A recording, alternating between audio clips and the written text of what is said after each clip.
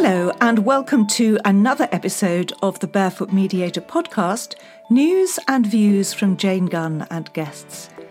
In this episode, I speak with David Brewer, who is an author, poet, speaker, life coach and super connector.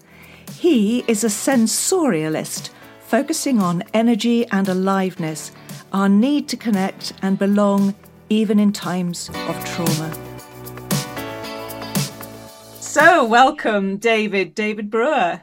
Thanks, Jane. Really happy to be here with you. Yeah, thank you. So, David, we've known each other a while through the speaking profession. You're known as a chief sensorial officer. And you just mentioned the word to me, sensoriality. You're an expert in. So you could, what I'd like you to start with is telling me about your background and your passion for your work. But in particular, how have you come to be a sensorial officer? Well, self-proclaimed, right? No, I've been known as the sensorial guy for probably 7 or 8 years, and I've been speaking about us coming to our senses.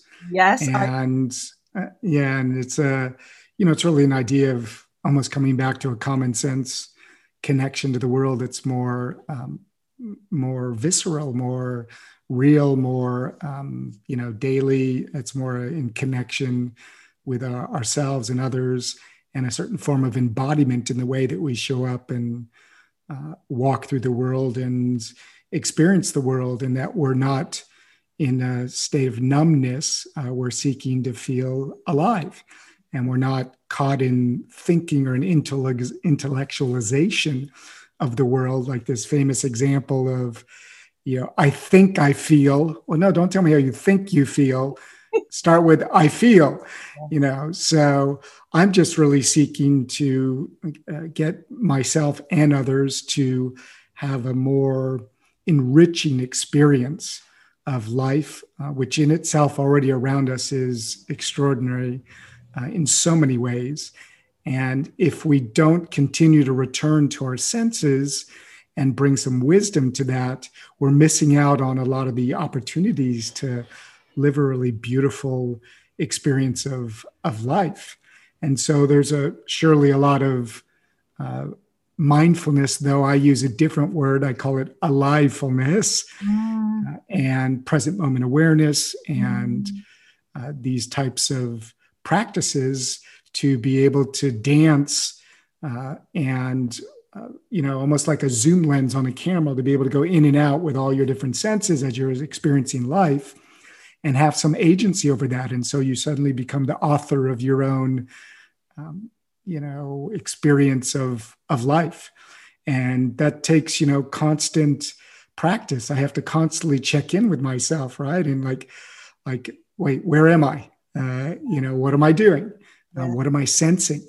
Yeah. And then what am I appreciating? What's the value that I can give? So I can turn up the volume if I want, if I can amplify that, or turn the volume down if there's something that I don't want to be experiencing so much. So it's kind of that approach to living. And I blend in with that also just, playfulness and fun. And like we're here for pleasure. And for me, pleasure is the doorway to purpose, which leads to a performant life. If there's no fun in it, if there's no joy in it, I don't really feel the purpose. I'm just kind of like that. I think sort of this pushing and forcing and, crushing it in all these types of languages for me is not really served so much to keep me in the game with my heart in it, and to feel like I'm living like a beautiful life, and to share that and I'll stop here, I guess, for now, to share that with what I call allégresse, which is a beautiful French word. It means shared joy.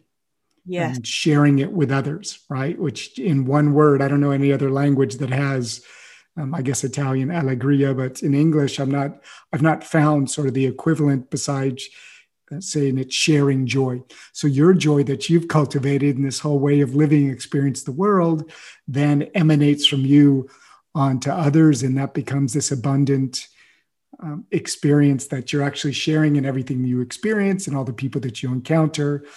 And little by little, we make the world a better place for others. It's not a selfish pursuit at all. It's not a purely hedonic way of looking at the world, even though there can be part of that. And so suddenly you have this rainbow way of experiencing the world and not so black and white, yes and no.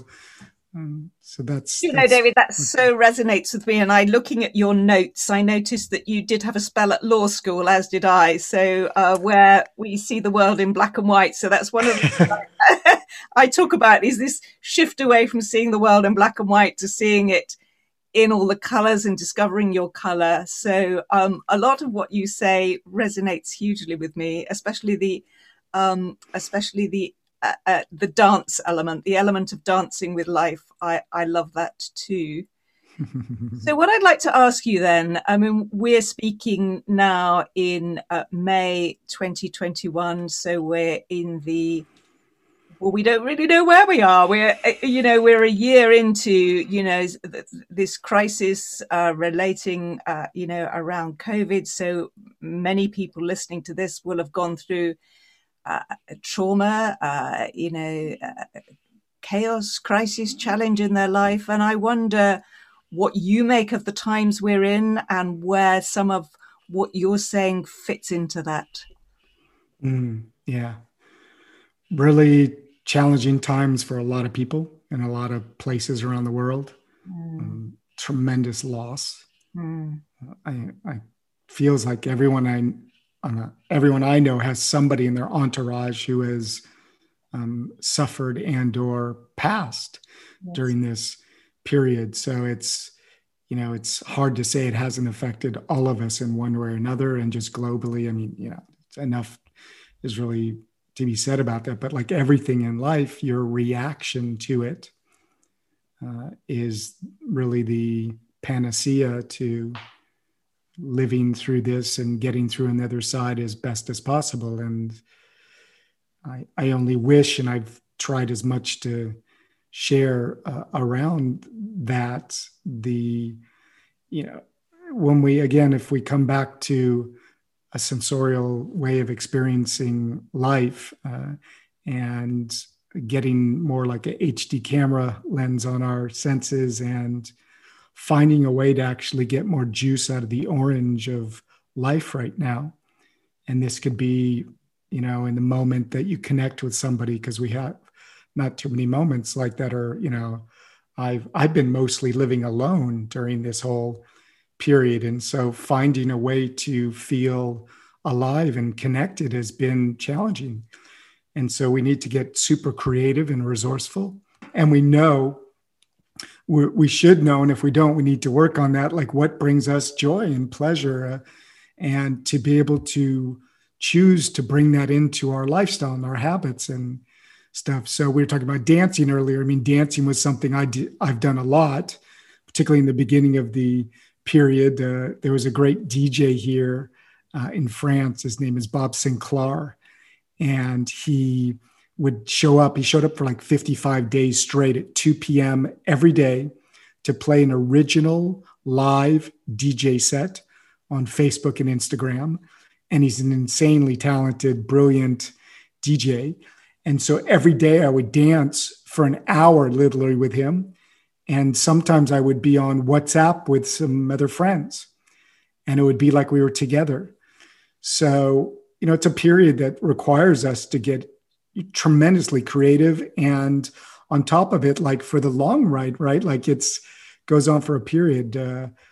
For me personally, the most challenging part has been physical, no physical contact with people, just this whole kind of fear thing around that. And while I've been around people, like, the whole hugging and the, just like touching, really physical touch has been really, really challenging for me. So, I'm hugging myself, and occasionally, been able to get some massages and like, go to my osteopath so I can get a sense of these things. But again, it's like, if we can't get so conditioned in this, like sitting on a Zoom screen or something, that we disconnect with those activities that bring us the most pleasure. Like mostly people can still find a way to, go out and walk, bicycle, work out somehow, get in nature.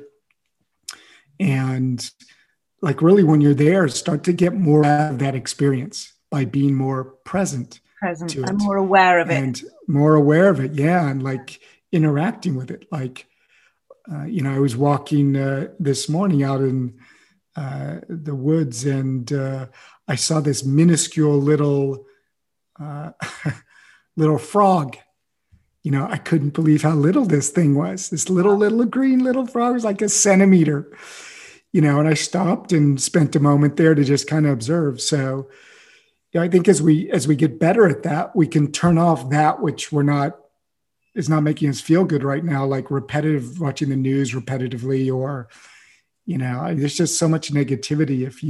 If you open up too much to that, it's going to drown you, and fill your consciousness and create anxiety and these types of things. If we focus otherwise on on cooking, on dancing, on maybe creating something, learning something new. I mean, all these things, a lot of people have been talking about what you can do to kind of get through the period. But yeah, it's my aim is to be able to express and experience as much, joy as I can and pleasure during this period, which is going to help us get through this.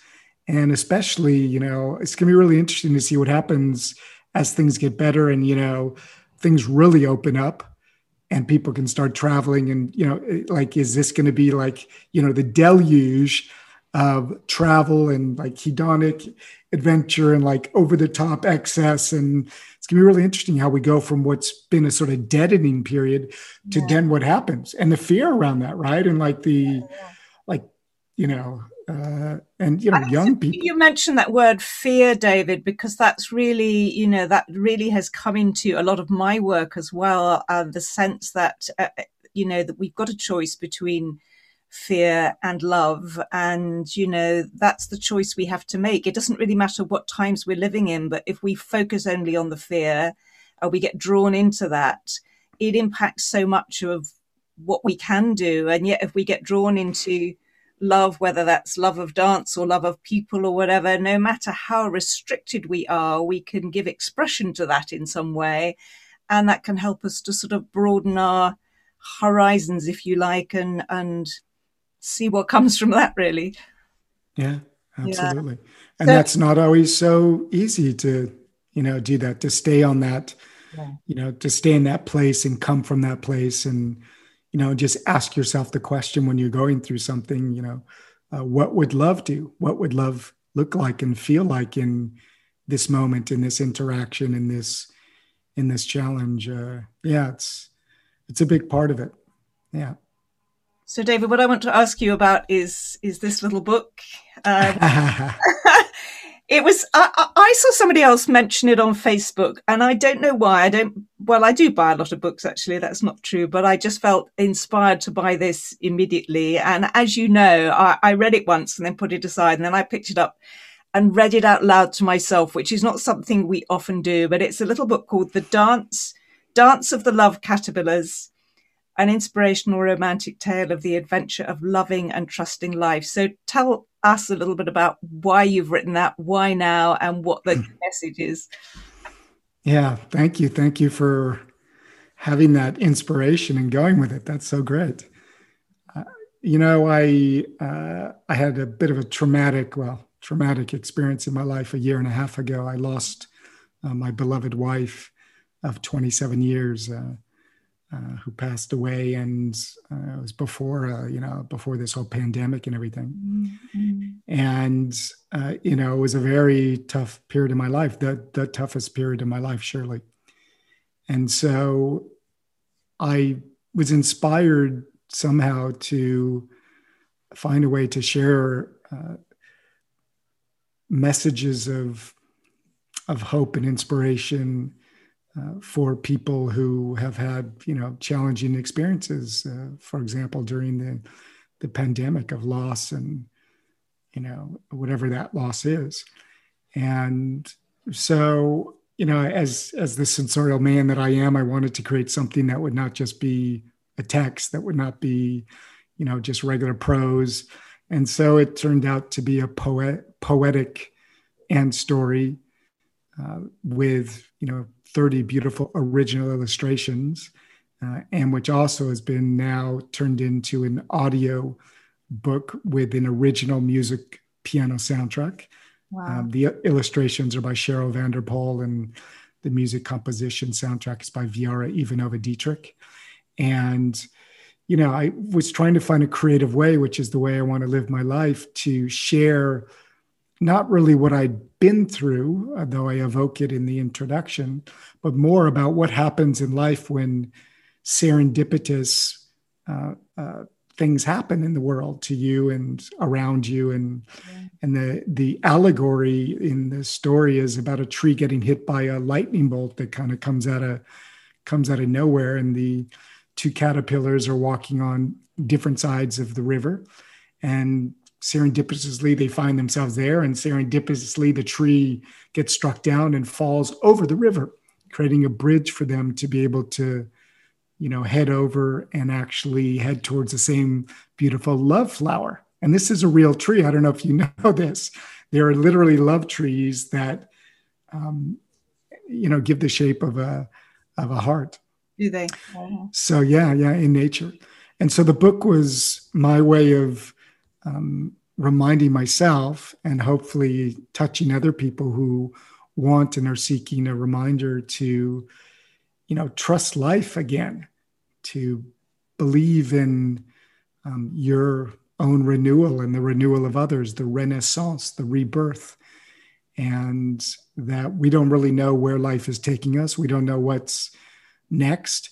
But whatever happens, if we continue to return to love, return to trusting life, and believe that life wants us, to win one way or another, whether it's teaching us something or giving us some kind of experience, to be more caught up in actually savoring as best we can. So appreciating and, not heading off into the fear or the anxiety, to continually return back to this place of love. And it starts with love of self, and just, like the greatest expression of loving yourself after a trauma or through a trauma is remaining in a space of buoyant, resilient joy and optimism and renewal, and constantly starting again,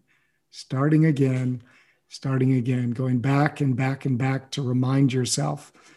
And just through it all, like, savor it, like life, like we're here.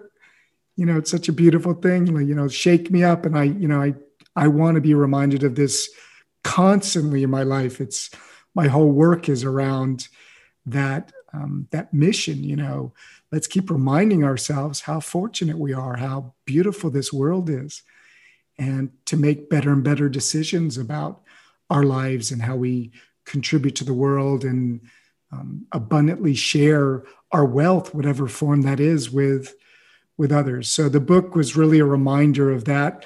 And I do love to write poetry and prose. And it was just a gentle, kind, winsome storytelling about that experience. And hopefully it touches people in the right place. And, as people read it, they get something different out of it, which is, when you look at the reviews online, it's really beautiful, the different experiences people are having when they read it or gift it to somebody. Yeah, I'm going to read it to my grandchildren, actually, so that will be... Oh, that's great.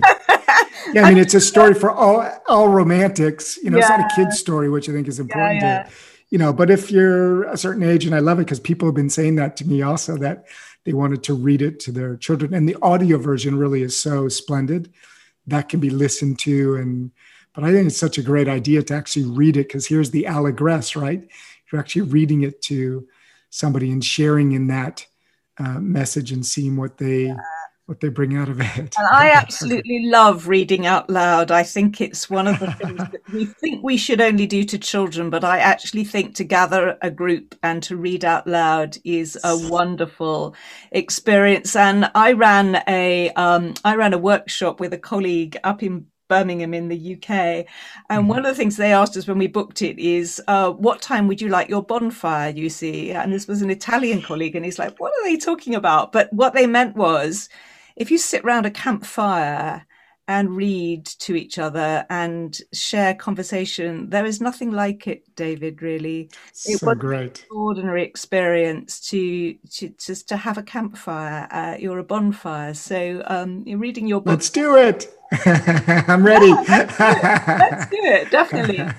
So what I'd like to move on to is thinking about one of the things that I feel is really challenging at this moment in time is leadership. And one of the things I come back to, and I wonder where it fits into your philosophy, is that we actually are all leaders. You know, we keep looking externally for the leaders that inspire us in politics, in business, and then we come back and say, but they let us down, but they disappointed us, but they don't represent us. So I wonder where this sense of leadership, self-leadership fits into your philosophy and what you're working on.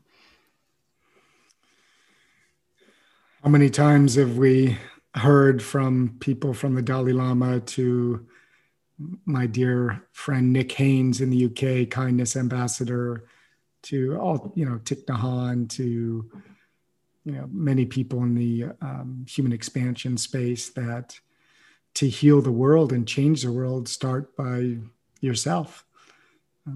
When we've spent some time in Dharamsala in India, northern India, with the Dalai Lama and also Samdang Rinpoche, we spent 4 or 5 days doing some spiritual training, and at the end, they basically said to us, you're here thinking you're going to have a summit and change the world and all this kind of great stuff. And all they asked us was to go home and work on yourself. Yeah, sure. That's it. So, and that's a challenging proposition because we first of all have to face ourselves and actually really get going on those parts of ourselves that really are yearning for healing and have been programmed and conditioned, and maybe it's been a reaction of fear, freezing, or flight to something that's happened to us either when we were a child or afterwards. And to not consciously want to face some of that is to not want to progress and grow and become a stronger, better human being, and to be a leader in your own renaissance and your own, there's a great word in French, retrouvailles, like finding yourself again. And for us not to wait until trauma.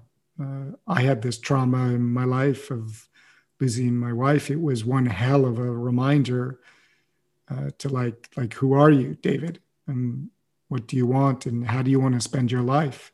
How do you want to give to the world? How do you want to be in the world? Sure. And so we just get caught up a little bit and a lot in our own lives. And, people have busy lives, probably debatable if they've chosen, most of that or not. Is, are they making really choices that are supporting them to grow themselves and to become better human beings and to kind of lead in a healthy way. So yes, it starts with taking the responsibility for yourself. And like when I created Alivefulness, it was a way of saying that mindfulness and meditation and these types of activities are extremely useful to get a grasp on yourself and to overall realize that a moment of intimacy with yourself and with your thoughts and, potentially, with no sensory stimulation, is pretty heavy duty kind of moment to me. A lot of people are not succeeding in just being in this quiet moment with themselves without all this bombardment. There's an addiction to the coming in, right? Versus, well, what's coming out of you. So I think there's a balance there that is yearning to see the light, and also the idea that we can work so much on ourselves and then we kind of, are like spiritually kind of lost, or we have to go to some mountain to find it. And it like happens in a seminar or some kind of vacuum experience is great. Hopefully people are seeking out these. This is a good doorway. This is a good opening. This is a good starting point.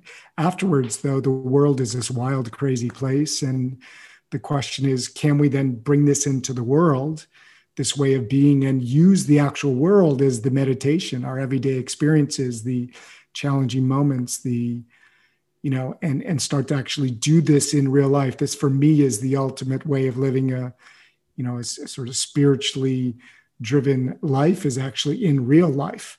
Yes. And, becoming almost a materialist in that respect. So yeah, there's lots of moments of decision there, which is leadership, and then behavior that follows that. And demonstrating to others, leading for your family, for your friends, for the people that follow you on in whatever you do professionally, to take care of your body. And I think when we meet people, we can get a sense of how much they're taking care of themselves in a lot of ways, just from how they're being visually, et cetera. Then you wonder, how's it going on the inside world? Yeah. So, it's a tremendous amount of facing yourself, which clearly a lot of people want to live in ignorance, and maybe that's bliss potentially for some. I think we're in a period of awakening now, that where leadership is actually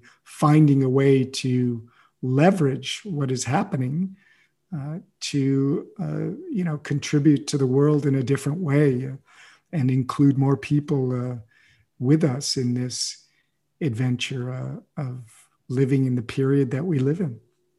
Yeah. I really like these ideas, David, and I think it comes back to energy in the end, doesn't it, really? How do you nurture your energy? How do you nurture the energy in others? How does your energy project into the world and inspire others? To me, that sort of is and encompasses it. And we were talking yesterday on a course I was running about John Kabat-Zinn's book, Wherever You Go, There You Are, which is, again, it's like you can't keep going to the mountain to be inspired or to find yourself. You are there where you are, and that's where you find yourself, and that's where you become yourself, and that's where you lead from. So I love the ideas. So good. That you're proclaiming, actually. So I'd like you to think, David, what would your final message to listeners be? What would you like them to take away at this time as a core message from you? Life is to be lived, and we are here to experience all the joy and pleasure that we give ourselves permission to, in spite of what is happening in the world. And so savor the moments, cherish them, celebrate them, and be the person who on your tombstone is written, so-and-so loved life so much. We never saw anyone who loved life as much as them. I love that. Fantastic. David, it's been absolute joy to reconnect with you.